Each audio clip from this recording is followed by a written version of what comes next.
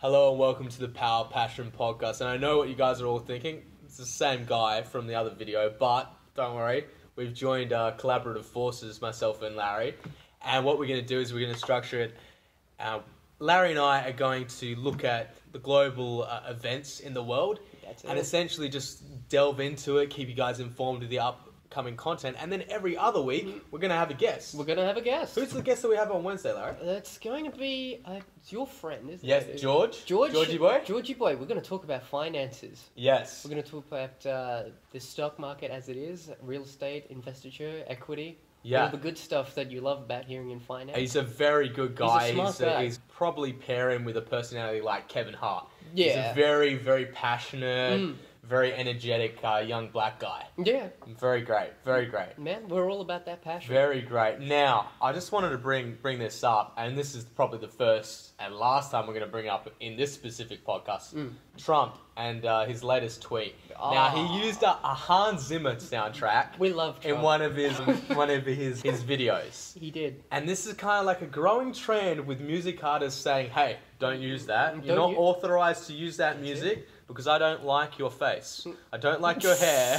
I don't like that. You know, so there's a lot of interesting kind of music industry hate towards Trump. But I mean, the whole world seems to dislike him a little bit in the press anyway. Absolutely. In the press, absolutely. Yeah.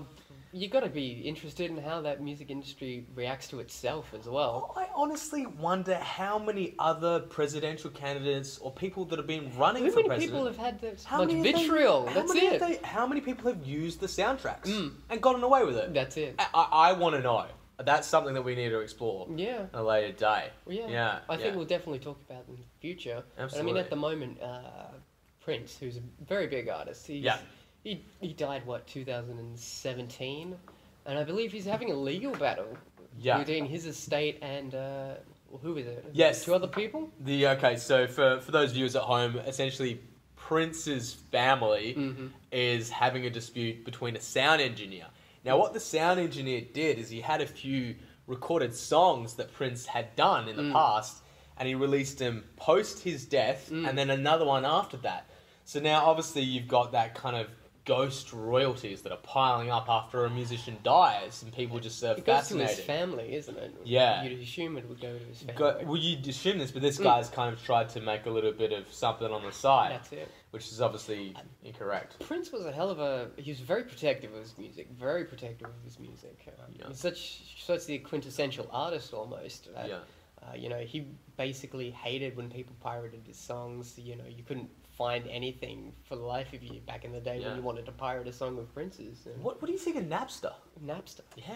That's going to be interesting, isn't it? Yeah. Well, no, Napster in particularly the file sharing service that Sean Fanning and Sean Parker created back just when it comes to the music industry, and the fact that what they did is they were pretty much the first kind of LimeWire torrented kind of music service. Right. And they thought they were doing okay until it was Led Zeppelin, or of all people, or some Metallica. Metallica was it? Yeah. Metallica. You'd think that Metallica would be cool with it, but no, they sued him, and they inevitably had to shut the startup down. But this kind of, it went Napster, file sharing, Steve Jobs in the Apple Store, and now kind of streaming towards Spotify. So it's interesting to see this evolution in music. So we've gone in music downloading it's software. It's a very bankrupt business. It is. So even if you go to Spotify, you don't get much. I think it's a little bit soul crushing as well. Yeah. And I'm scared about what's going to happen in the future. When's your next EP coming out? Where's my next? You can find me on Spotify and my own SoundCloud. I do my own SoundCloud raps as well. Yeah. No, I'm nervous about where music's going lately. Okay. I mean, it's kind of interesting because I don't know if people recognize that it's almost the same producers producing the same music. Yeah. Particularly if we're talking about mainstream I think it's music. forcing a lot of these artists to tour, like again and again. But even still, it's not the golden years. Like we're talking. This isn't the 80s or the 90s. Yeah, anymore. like CD sales, tape, I suppose, cassettes. If Vinyl's you want to go still back a big further. thing, man. Vinyl's interesting. Vinyl's a little bit interesting, but I don't.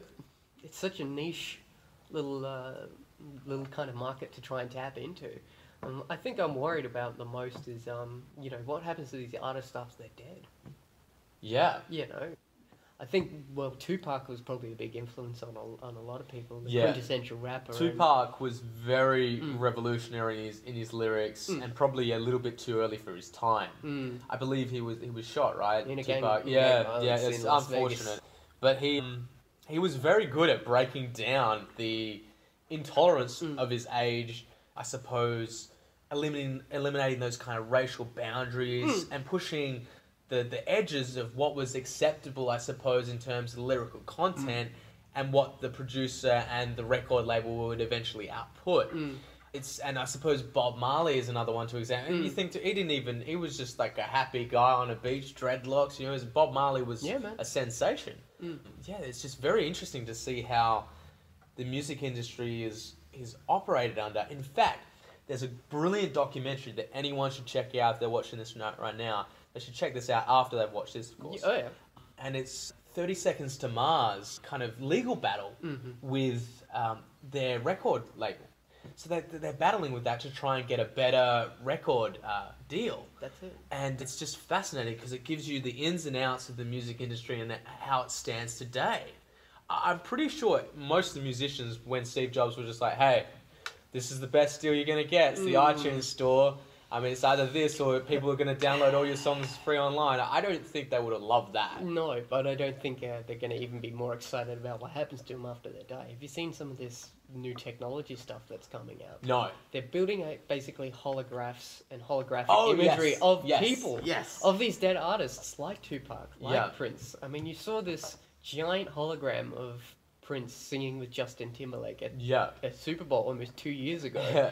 Like, almost fresh after his death sort of thing. The body's not cold, and they already made a holograph of him. What's the ethical repercussions of doing such a thing if you're not the artist's family? Man, the money would have to go to the artist's family, right? You would assume so, but do the record labels own these people's images? I don't know. Have they signed this sort of terms and conditions? That's fantastic. That's absolutely fascinating. Yeah. It's not fantastic. It's fucking awful. It's demonic, man. Horrible, It's horrible. disgusting. Horrible. Ugh, I'd hate to fucking be one of those Horrible. people. Anyway, I looked up to the stars the other night. Did you? Yeah. What did you see? Nothing, because I didn't have a telescope. Oh, right. No, but Too much light pollution. But as I'm sure our viewers are aware, we've finally seen our first black hole. We've seen our first black hole. What does it look like? It looks basically like... What's your comparison that you made? I saw your post. You saw my post. Yeah. It looks like the eye of Sauron from Lord of the Rings. Okay. And that was a movie that was made, back in 2003? For anyone that's not familiar, obviously we've got this depiction of the black hole and the image. You can check it out online right now. How far away is that black hole? That black hole. 500 million Trillion, is it? And the light's only getting to us now. Now, yeah. And that's the thing. It's this destructive force in the universe that's kind of outlined by a kind of fiery ether which is surrounding the hole. Yeah. And it's just really fascinating how I suppose some people are being let down. Can you believe this? There's some people that are going, you know what, that's not the black hole that I imagined. I'm not going to accept it. Like, I bet the flat earthers are going, you know what? No. It's just an illusion. It's just an illusion. It's what it is. Yeah. Black hole's not even real. Man, I don't know, do you think that appeals to, like, subconscious? Like, the ideal epitome of what evil is this black hole with, like, the light just disappearing into the very center of it, but you can't see the light at a certain point. So it looks like an eye of I abyss think almost. If there was anyone right now that was taking their life for granted, and they look up and they saw that, I mean, if that was approaching us and it was closer to us, you'd kind of think to yourself, well, hey, I've got to make the most of my life whilst it lasts, because there's this all-consuming, destructive nature of this black hole, and it kind of confirms everything that Einstein said about the theory of relativity. Yeah. I mean, I'm not a science nerd per se, but I'm fascinated by everything that old Jewish man did in his day. Yeah, he did experiments back in the 1970s on black hole theory, and it was interesting. Yeah. 1917. We've got Hawking's too, obviously. Yeah, we did have Stephen Hawking. Yeah. Absolutely. Now, there's an election going on. An election? Yes. Both in Australia and in India. Which do we want to cover first? Do we want to talk about India? Or do we want to talk about Australia? I say we go international. Let's do India first. Okay, sure. So, who are the two big major players, and what are they doing? Internationally right now, we've got election in India.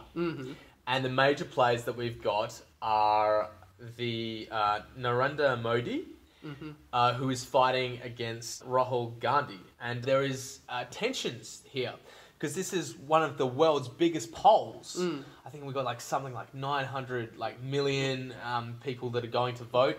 And it's in 7 different phases. Can you imagine this? Because I don't know how they're going to manage this. I mean, that's a lot of votes. That's a shitload. Can you imagine being in that ballot booth? You just want to be there for like 2 minutes, but then you want to be out of there quickly. But it would need to be you need to wait so heavily monitored, and everything needs to be old school, because you'd be afraid of someone kind of like having a cyber hack on it. Yeah, exactly. It's crazy, and there's this growing tension because whatever the result is, Larry, according to a friend of mine who is from India, he told me that there is tensions between China and India. Of course. It's kind of like passive-aggressive tensions with arms dealings. Yeah, I believe that. The Communist government of China, now they're basically making their current leader a lifetime leader. Yeah. That's kind of a scary idea. Yeah. I don't like the idea. Go back to the dynasties. I don't like the idea of Mao Zedong coming around or coming back sort of thing, but... Yeah, man, it's going to be quite an interesting decade we're going to live in for 2020, I imagine. 2019 is going to be an interesting year, particularly in Asia. Yeah. And that Pakistan-India rivalry and that border tension at the moment, that's kind of a big deal as well, huge. Isn't it? It's huge. And it's very... It flares up every year almost, but very it seems like it's worse. Very interesting to kind of stand back from politically and look at the global scene. Everything's going back towards patriotism... Nationalism. Nationalism is kind of the people in power are pushing it. There are still people out there that want open borders and like a more free on immigration. Of course they do. And so on and so forth. I was wondering, where do you stand on immigration? It's a difficult one. Man, it is a difficult one. I mean, economically speaking, immigration seems fine. Yeah. From an economic standpoint, but every other aspect of it, I'm questioning it a little bit more every day. I personally have kind of developed this belief that as long as the person takes the correct route to citizenship, is fine with the cultural customs of the country, embraces it, then I'm fine with them practicing their own religion, their own beliefs, as long as that's not infringement upon local laws, and to which the extent that they are not, I suppose, being open-minded. I don't mind people being tribal. I think that's cool. I think it's very important. Ultimately, tribalism is part of human nature, but I think it's probably the uglier part of human nature almost. Like, it has so many negative repercussions, it almost outweighs the positive ones. But I think people do need a sense of community, and it doesn't matter where they get that sense of community from. Yeah. As long as it's from like-minded people, I'd like to think that humanity... As long as the tribe, say for instance, okay, let's pick, a group of Vietnamese people. Yeah.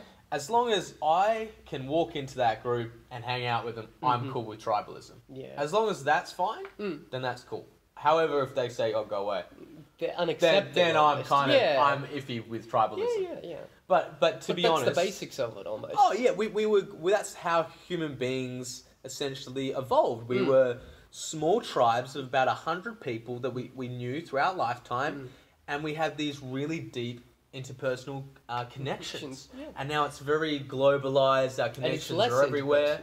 And you're right. Yeah, absolutely.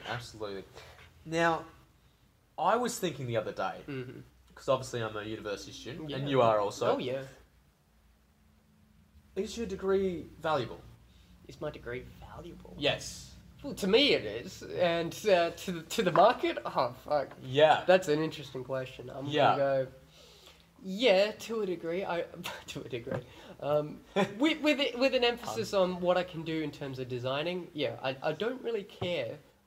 Life's not all about the money for me, and I imagine it's not always that way with a lot of people. But do I want to make money? Yeah. Do I want to eventually pay off that student debt that I've now accumulated? Oh yeah. Yeah. Yeah, I do.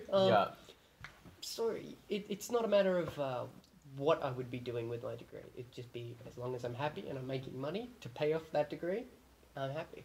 I think there's a disconnect between academia and the workforce. Oh yeah. Because the workforce, especially with my degree. What do you mean with the workforce? Okay, I'm speaking financial services. Oh yeah. And because that's interlinked with the technology space and how they're doing things and how they're automating things, it's leaving academia behind. Oh, yeah. So a lot of what I've learned within my degree is practical to an extent, but it's not, there's no skill set per se. There are, but not a lot, right, you know? Is so much theoretical stuff goes into university that not enough of the actual practicality of what you could use in a workforce is there. And it's this cruel loop that we've been put into where it's like, you can't have the job that you want because you don't have the experience. How do you get the experience? So you go to university, but the university, you're not getting any of the experience that you need to get the job that you want to get. Are we being put into this kind of educational coma? Almost. Is it a 3 to 4 year educational coma? We go into the workforce and your first boss is like, you know what, that degree is very fancy and it got you an interview, but throw that stuff at the door, come into the office and type up some spreadsheets. Yeah. Is that what we're gonna do? Is that, I don't know. I gotta tell you, as a designer, I really don't want to fucking be making spreadsheets, man. You're just like, I'm away from the quantitative analysis. I'm not gonna be doing that. Did you want to be in that Brazil type of environment where every day all you do is you wake up and then you go straight to work in this little tiny office cubicle and you have to present these little data forms almost? I feel like I'm getting really good at delivering PowerPoint presentations. Oh, I love PowerPoint presentations. But jokes aside, jokes aside, there is a real good teamwork environment that you do learn at university. I think that is very valuable because it teaches you one lesson, and that lesson is don't rely on the team. You have to be self-confident to an extent to guide that team, and hopefully you've got a few people that actually confident. Know what they're doing. But if they make it through the employment door, they're going to be good. Yeah. They're going to be very confident. You would assume Well, they've shown the door otherwise, right? Yeah, exactly. Yeah. That's an interesting sort of discussion, man. We've got to talk more about that education. That gap between education and the middle class and almost the elite, if you will. Yes. That's getting pretty big, isn't it? Now, this is a growing thing to which we could all sit back and laugh about 25 years from now. We could be going, AI and automation, autonomous vehicles, we're all going to be jobless. We're all going to be we're all going to be doing something like this. But the funny thing about this is, from a lot of books that I've read about automation and AI, is that, okay, if you take the advent of the personal computer, yes, there was job displacement, but there was also job creation. Yeah. I think for every one, I think if I get the statistic right from a book that I've read, which was called Machines of Love and Grace, that book said that for every personal computer that was made, there was about 3 jobs created for that. So you got to understand it from that side. But in more reference, we're talking about the middle class and how the middle class are going to adapt to that change. And they should probably start right now. Sooner is always better than later. It's hashtag learn to code. Learn to code. Now, can you think it's a meme, but can you bring us up to speed as to what happened with that learn to code thing? I'm pretty sure you're well versed on it. Yeah, I'm kind of the memester around here. So eons and eons ago, right before the 2016 election, you'd see a whole bunch of these BuzzFeed journalists, these people who are fresh out of college that basically thought of themselves as almost this revolutionary type of people. Yeah. They look down on basically the middle class. These are people with the blue collar jobs that go to work in a mine, go to work in a factory, around what is called the Rust Belt in the USA. And there was a lot of, was it truck drivers or it was miners? Truck drivers and miners. Both and both. Yeah. You know, they're losing their jobs. And it's like, well, I don't have any qualifications and I don't have the money to go to college, sort of thing. So journalists would be learn to code. But how are they going to learn to code? I don't know exactly what age psychologically whether there's been any studies done as to where it is a cutoff to where you can learn a new skill. I don't think it's ever too late for anyone viewing this podcast to actually learn to code. Hey, if you're over 80 years old, learn to code, man. If you want to learn to code, learn to code. But the funny thing about that, right, is it's kind of a meme, it's kind of a joke, but there is a company in China. There's a company in China that it's AI that codes. Yeah. So there you go. You might not have to learn to code. You just get some of that software, and then you're coding. So there might be there's that kind of get rich quick scheme, but for skills. So you just got to get on top of it, folks. Yeah, you just got to know how to manage the machine that knows how to code and beats everybody else. That's more to the point, the growing disparity between the ultra wealthy and the middle class. What do you think would be the best way to, I suppose, upskill people and get them ready for the change, if anything? Do you think it's government intervention? Do you think it's privatization through education? Do you think it's free education? What do you reckon? It's got to be privatization through education. Okay. And you have to have corporate backing in this kind of a field. You need something that helps inject a lot of money into a lot of people's lives. And I think education as it stands now it's two sides of a coin, if you will. It needs constant investment, but it also needs to be putting out stuff back into the market, and that's just how our education system basically works. They get money from government funding, but they also get a fair amount of funding from private investment, and that's why, at least in Australia, it's relatively cheap from a global perspective to have an education in a secondary sort of form of education in university and colleges and what have you. Not for international students, which is kind of interesting. It's getting very expensive. For them, man. Very expensive. And more to the point, when it comes to educating people for this up-and-coming fourth industrial revolution, which is what they're calling it. Yeah. The main thing that people need to understand is don't look down on the people that are doing trades or that are labourers. No. Because it's going to be a long time before you can get a robot that's being dexterous enough to do some carpentry or anything like that.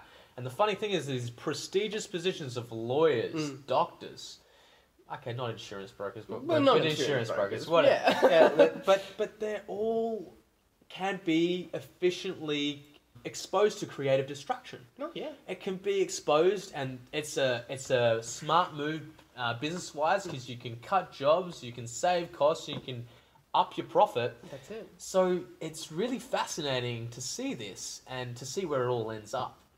Now, retirement. Retirement's for you, for me, maybe not. But baby boomers. Look, I don't really want to retire, right? But the baby boomers. Yeah. We love talking about the baby boomers, folks. We really do.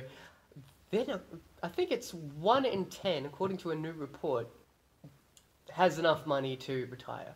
CNN, right? 1 in 10. CNN, apparently, is selling the idea that 1 in 10 of the baby boomers has enough funds to be able to afford to retire comfortably.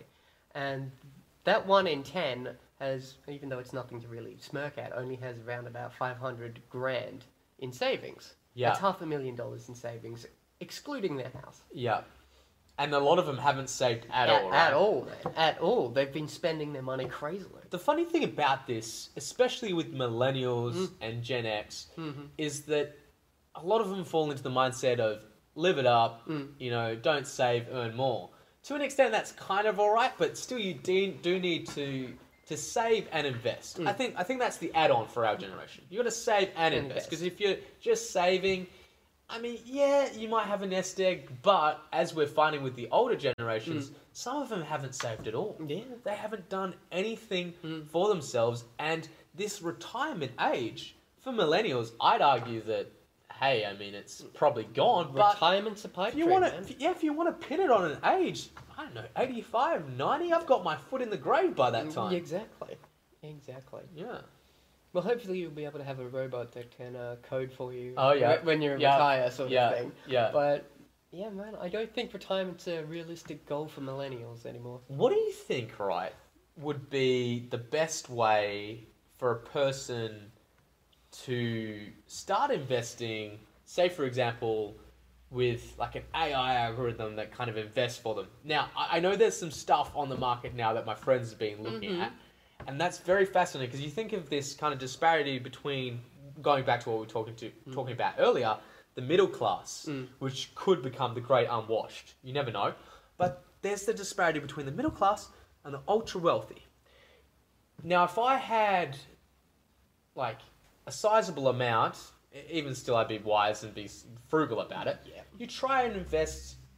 Would you trust the algorithm to kind of, invest whilst you sleep? Okay, so let's define it. We're We're allowing the algorithm and the computer or the software to invest for us. Yes, we're giving it some money and we're Okay. saying, you know what, you know better than me.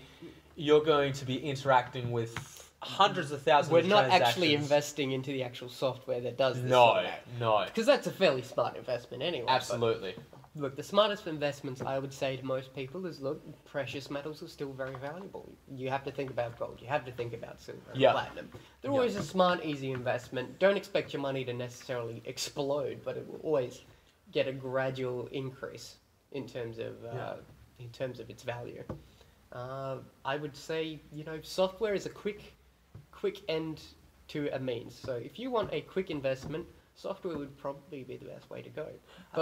But investing or allowing an algorithm or a software to invest for you, it's interesting, but I don't know if I would personally Hypothetically, it's interesting, but also, I mean, it's very easy to see that if that was the case, and you're the one that's allowed the AI algorithm to invest for you, there are still people that are investing on their human level, right? Oh, yeah.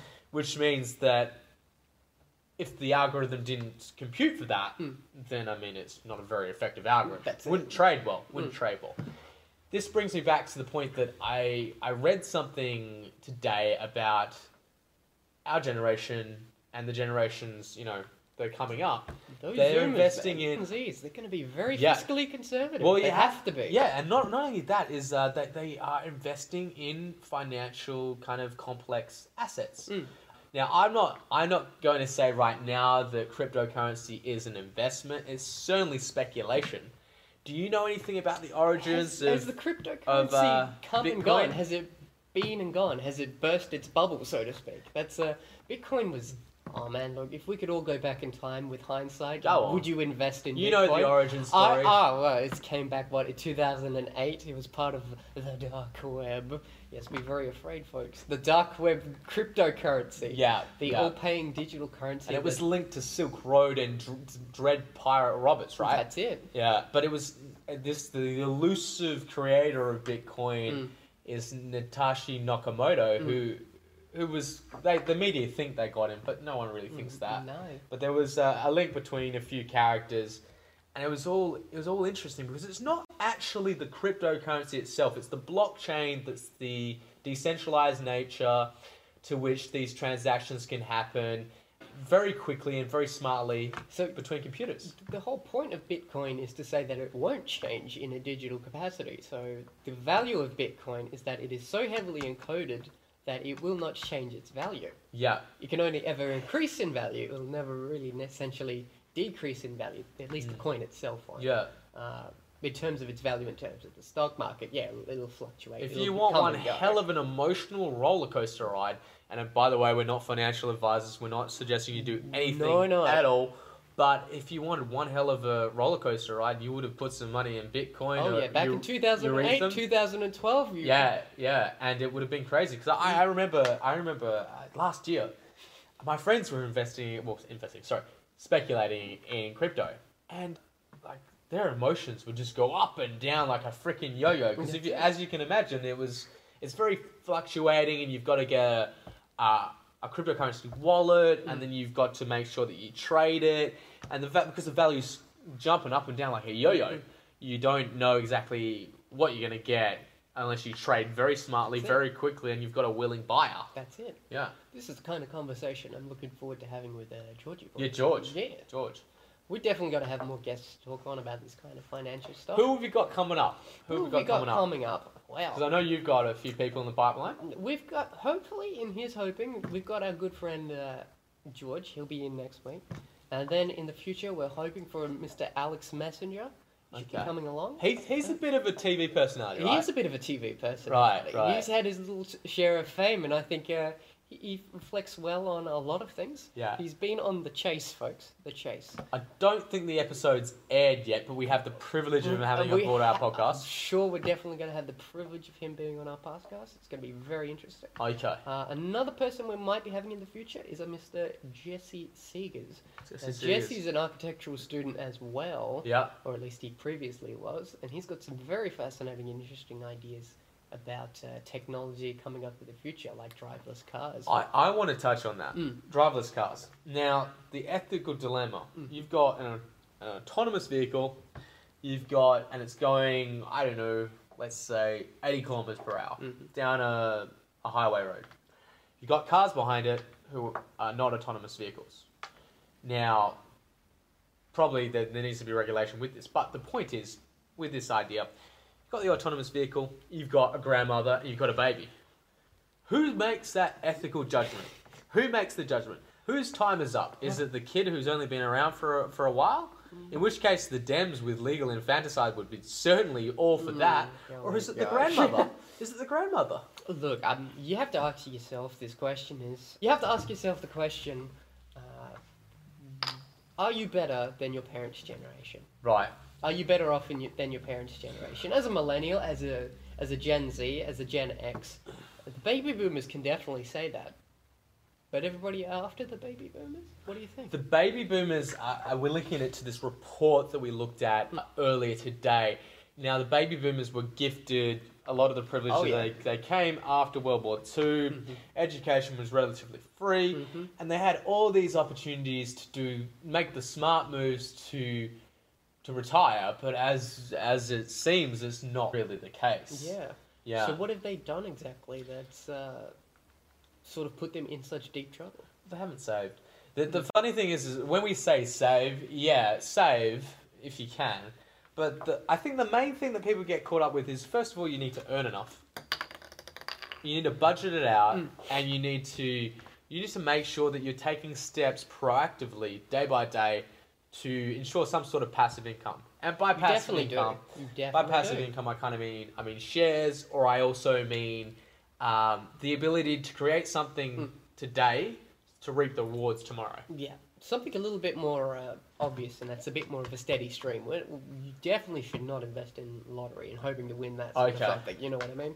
This isn't so like... you're saying I should take my ticket back? I reckon you should, actually, man. Like, I think solid and easy investments are the way to go, if you can afford it. Now, I would also say to yourself, how many millennials probably have 1 or 2 jobs? It's probably a large amount, you know. We're hoping to get through university. I have 2 jobs. I have 2 jobs as well, my man. So it's not an uncommon thing to have 2 jobs as a millennial. And how many of those millennials live out of their parents' house? I only know it's funny, because if I do know people, and I do know a few, I think off the top of the head about 3 people that live out of home. They're, I'd say, a few years older than me. I'm 25. They're living out of home, but they're surviving. They're not living. That's really. Yeah, surviving and living are 2 different things. Yeah. And you have to ask yourself, are you better off than your parents' generation? But before the power outage that we had, I was making the call of an autonomous vehicle heading towards a baby and a grandma. Now, the moral decision. Should there be a human being that makes that moral decision? That's where I'm going with that. Will the AI make that moral decision, though? Will that be coded in, man? If the AI makes that moral decision, whose hands are bloody? Is it the developer? Yeah, theoretically, it's going to be that developer from a legal perspective. Absolutely. It doesn't matter if somebody codes it in that it's going to be the grandma, which is a decision I would make. Okay. You've had plenty of time to live. I love my grandma. I love my Nana. Sorry, mate. It's all good. But Nana's got to go. Nana's going to go. Nana's had her time in the sun. She has. She's looking pretty wrinkly. She probably is, mate. A little bit pruny at this stage. So... yeah, that's definitely going to be on the developer. Or if it's not the developer of the program and they've sold that program, it's going to be the person who's bought out that software, that level of code. Because there is legal precedent in coding now.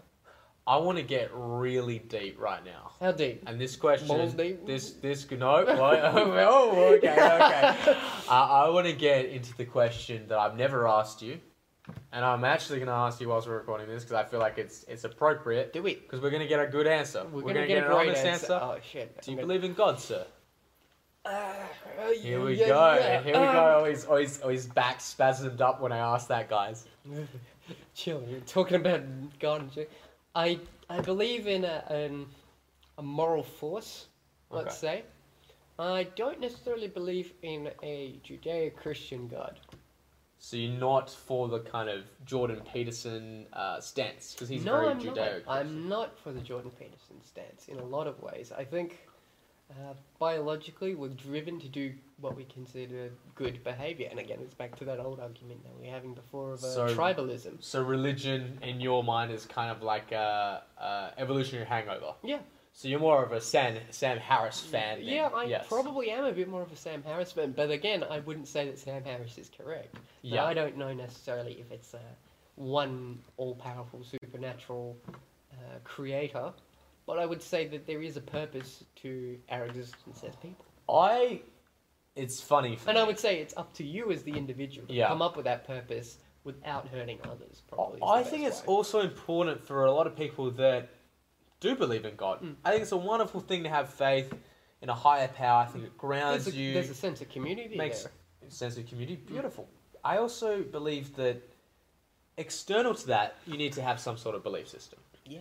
In other words, if there's someone that comes around that's smart, that presents a secular view that is inconsistent with your Judeo-Christian view, then you need to be able to have your own purpose exterior to God. Yeah.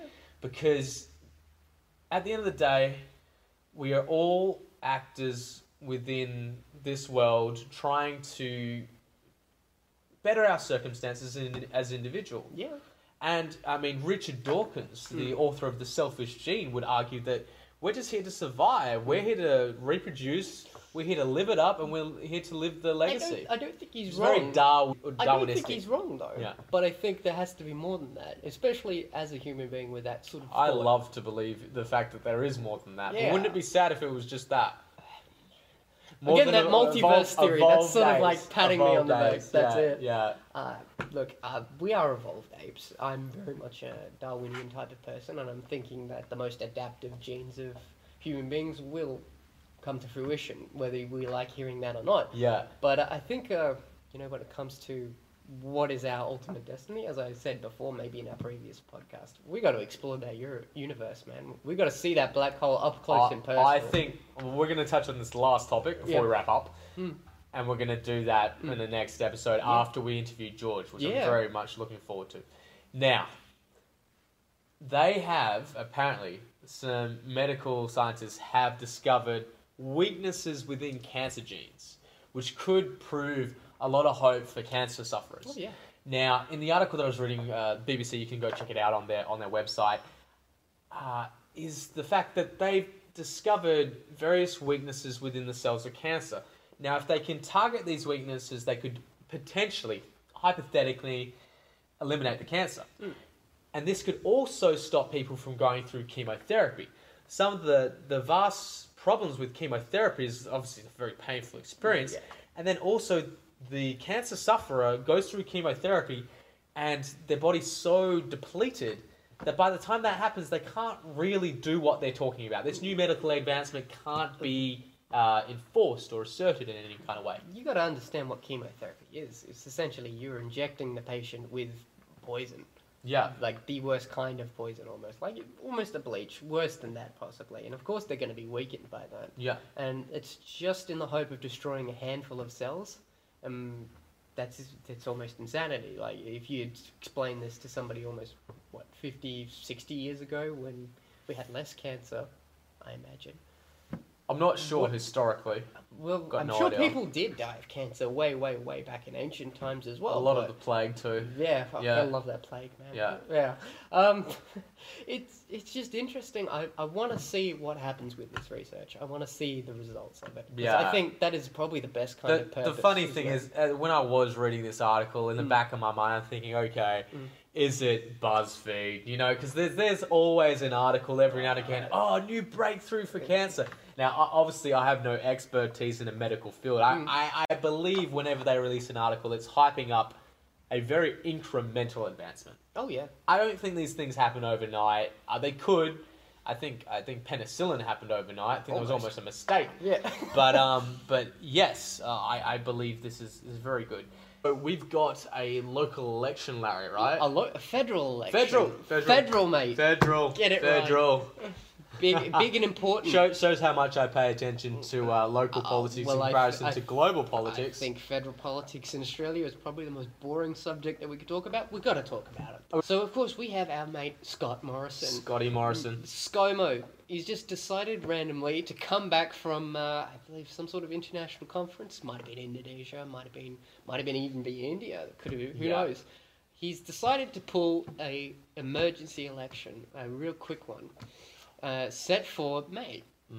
I feel the reason he's done this, and correct me if I'm wrong, I feel the reason he's done this is a few people, the public, have been chirping up saying, "Oh, you just got it from Malcolm Turnbull. You didn't get it. Course. You didn't get it appropriately. You weren't voted by the people through a fair democratic, and let's be honest, the turnouts for the Australian elections are great. We've got like about 95%.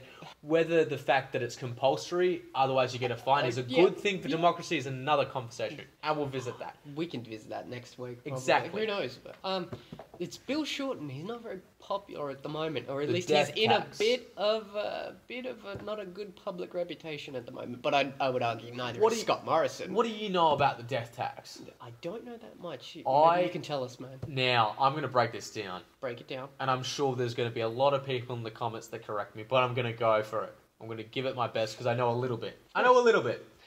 So, from what I've understood about it, it is some method in which taxation is taken from people that die, that don't use their superannuation to an extent. It's some sort of taxation, maybe capital gains. I could be completely incorrect, so I'll put that out there. I'm not sure. Don't take my word for that. Yeah. So as people die, basically, government gets a small cut of what would have been their inheritances. It's kind of finding ways for a kind of government revenue. That's kind of disgusting. It is kind of disgusting. I don't know. Did Bill Shorten suggest this? I'm pretty sure he's backing it, and it is pretty bizarre. But to be fair, if we break it down for people who are, watching from the US, China, India, wherever they're watching on YouTube right now, now, Australian politics. Now, if we bring this down, okay, so we've got... What's the nutshell at the end of the day? We've got the House of Representatives. This is the federal, by the way. This is the federal thing. So we've got the House of Representatives, and on top of it, we've got the Senate. So Senate, House of Representatives. Senates are state by state, aren't they? Exactly. Yeah, exactly. So these people are pretty much elected by about a pool of about 10,000 to about 15,000 people within an electorate, which is like a demographic area. Now, these people are obviously nominated by the people. But the funny thing is when you go into the polling station, you're not voting for the preferred Prime Minister. That's it. You're voting for the member of your party. That's it. So for me, a member for Tangi... name escapes me right now, but you vote for that person. You vote for the member of Tangi, and that goes forward towards the party preferred. That's it. So for everyone at home we're pretty much taking it from the Commonwealth system. That's it. And that's directly from the UK. Clarify, Larry, if I've gotten anything Australia, if we need to add anything to that. People that it's all based from English common law, basically. Yeah. We don't have a House of Lords in Australia. Technically, we're still a constitutional monarchy. That's it. Queen Elizabeth is the final say on every piece of legislation that goes through, but of course we have our acting Governor-General. Yeah. Acting Governor-General is, of course, Peter Cosgrove. And he's a representative of the Queen on behalf of the Queen. And he can fire the PM, right? That's it. Which is the constitutional crisis of 1970. That's it. Crazy. Absolutely crazy. I think the only outlier for the people that are watching at home from the Australian parliamentary system would be Queensland, which is unicameral. That's one house. So that's very interesting. But more to the point, so we got Scott Morrison, Bill Shorten. Yeah. Now, Labor, on the latest stats that I've looked at, are leading in the party. That doesn't surprise me. But Scotty's got it on Bill Shorten in terms of the preferred Prime Minister. Yeah. Who's going to come out on top? And why? Well, we know a lot about our media is controlled by one man. And, of course, we know who that is. That's Rupert Murdoch. Yeah. If Murdoch says this person is going to be Prime Minister, you can almost guarantee, you could almost put a bet on it, that person's going to be Prime Minister. And Right. a lot of people who pundit this kind of interesting sort of politics way of thinking, pretty sure that the backing is behind Scott Morrison. Bill Shorten has a good chance, and we basically have a two-party system in Australia. But I'd also like to point out that if you vote for an independent as your first candidate, it's not a waste of your vote, because your second choice of candidate is almost always going to be one of the two parties. So again, it goes back to that two-party system. Yes, the party preferred ballot paper. And it's very fascinating with that, because that kind of gives me a thought. Now, does that mean that the Liberal and Labor Party are always vying for Rupert Murdoch's attention? That's it. As always, have you not seen there's that kind of some stuff? Yeah, I mean, I haven't, like I said, I mean, I'm very global about the things I focus on my news content. But yeah, if that's the case, is there an example that I should be aware of with in the past? There's almost always a meeting with Rupert Murdoch. Rupert Murdoch always comes over from the US. He's not an Australian citizen anymore, I might add. Yeah. He gave it up for an American He citizenship. needed to do that for News of the World That's it. and Washington Post, I think. Yeah. Who's Washington Post, just to clarify, is now owned by Jeff Bezos. Yeah. But that was As News is, of I the believe, World. the Fox network. News too. Corp. That was the one. News that's Corp. the That was one. the one. Yeah. Yeah. So it's a bit crazy. Look, if Murdoch says you're A-OK, you almost got the pat on the shoulder. It's kind of this weird system that we have in Australia. But ultimately, it's going to be not necessarily a head-to-head election, but it'll be an interesting election to see how much of the voter turnout is actually going to come out. I mean, will people just be like, look, this whole system is bullshit, and they'll take the fine, or are they going to go for the budget? Does the budget have any kind of effect on it? I did watch it. It was a budget surplus, so people are happy at the moment in Australia, but I don't think we're happy with the system, and we're never really happy with the system in Australia. No. The funny thing is if you look at the comparison between Australian politics and their politicians and America, I've never seen such a stark contrast in personalities. Oh yeah. In that, like, you know, the US, they're out there. They're all well, they're bigger, they're larger than life. Bigger than American. life. They're American. That's it. But with Australians, kind of, you know, you stay on the straight and narrow. It's the pencil pushers. You look a little bit above me, I'm going to tear you down. Yeah. You know, she'll be right. We do have that tall puppy syndrome. Yeah. Look, we've had plenty of interesting, probably even good-hearted moral characters go through Parliament, but none of them ever make it that far, I'll say. Who's your favourite PM? PM? Yeah. I did actually like Malcolm Turnbull for a while. Probably have to say Hawking. Yeah, okay, Hawking. I actually didn't mind Howard, believe it or not. Johnny was all good, man. He was consistent. It was all right. Who's the guy that can scull the beer at a cricket game all the time? Bob. This man, now you have to watch this. Go check it. I will leave a link to this video of him sculling a beer. He does this. He won a competition in his youth. He can scull a beer. It's just marvellous to see an old timer be able to, you know, be one with the crowd. Makes one Australia with the proud, mate. Don't you worry. It's really absolutely amazing. Now, this is another thing. Okay, from Australian politics back to the US. So there is now a gay Democratic candidate. Who is it? Bulgogi?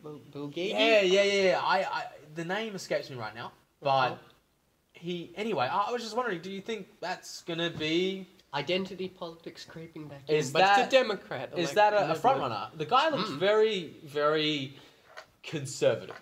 We got Beto. Yeah. Conservative with his dress attire, obviously. He's Democratic, but yeah. Mate, it's all pomp and circumstance at the end of the day. It doesn't matter what you're really wearing. As long as you appeal to the certain American voter that you know will vote for you. You have to appeal to your target demographic. Yeah. And target demographic could again be, you know, middle class, could be upper class, lower class, black, white, Hispanic voter for some reason. You know, the US is a different beast entirely to Australian politics. Probably like he might be able to gay bait a few votes. Oh yeah. Now I don't use that term lightly, gay baiting, because there is a few musicians that have come out recently and they're being grilled for it. Ariana Grande released a new song. Yeah. And that song was called Monopoly. And the whole song is kind of, you know, flirting with the idea that she's bisexual. And it's fascinating because there's a lot of hate towards that because they feel like it's inauthentic. Do you remember when Katy Perry's song that I Kissed a Girl I Liked It came out? Yeah. There was a bit of an uproar Rita with Ora's, that. like, Girls. There's a lot of songs like that. it's funny because I suppose on a pure product level, it makes sense. It sells, to appeal to a sex wide sells, demographic. and it doesn't matter which sex it is. You know? But I don't know. Do you think Ariana Grande is playing Look, tongue in cheek?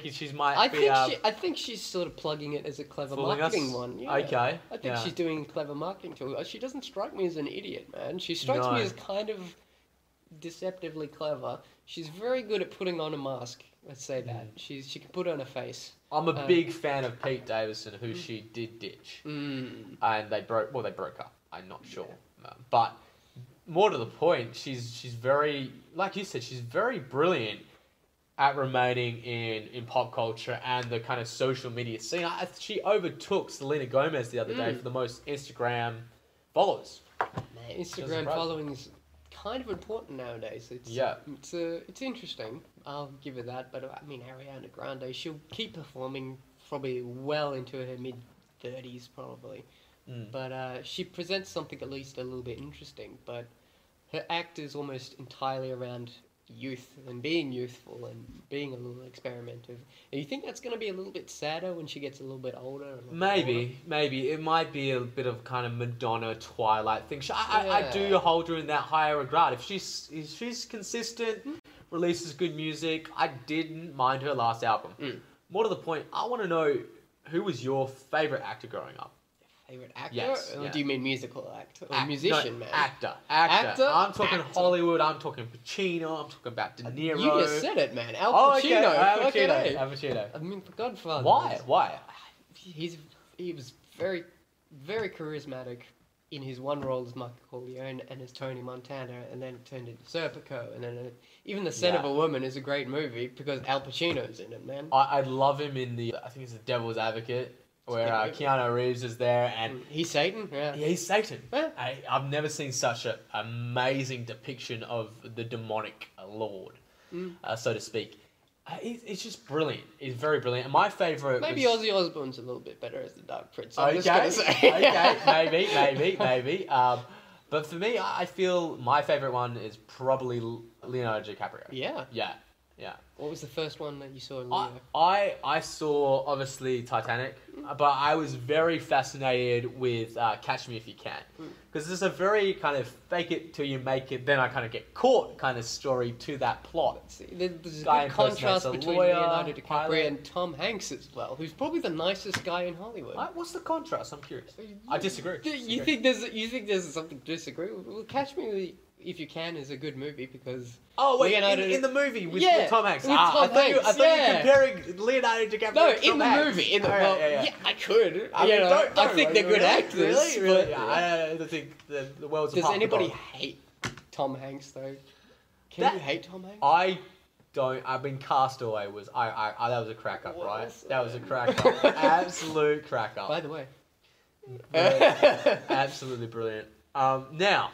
Obviously, we've got a few guests coming up. Yeah, we do have a few guests coming up. We've got, coming up for you guys, we've got George, who's a dear friend of mine, and he's going to delve into a little bit what we touched on today with the education of being outdated, and that kind of bleeds into finances, personal entrepreneurship, and ways in which you can kind of grow your own financial knowledge outside of the mainstream education, because that's very pivotal.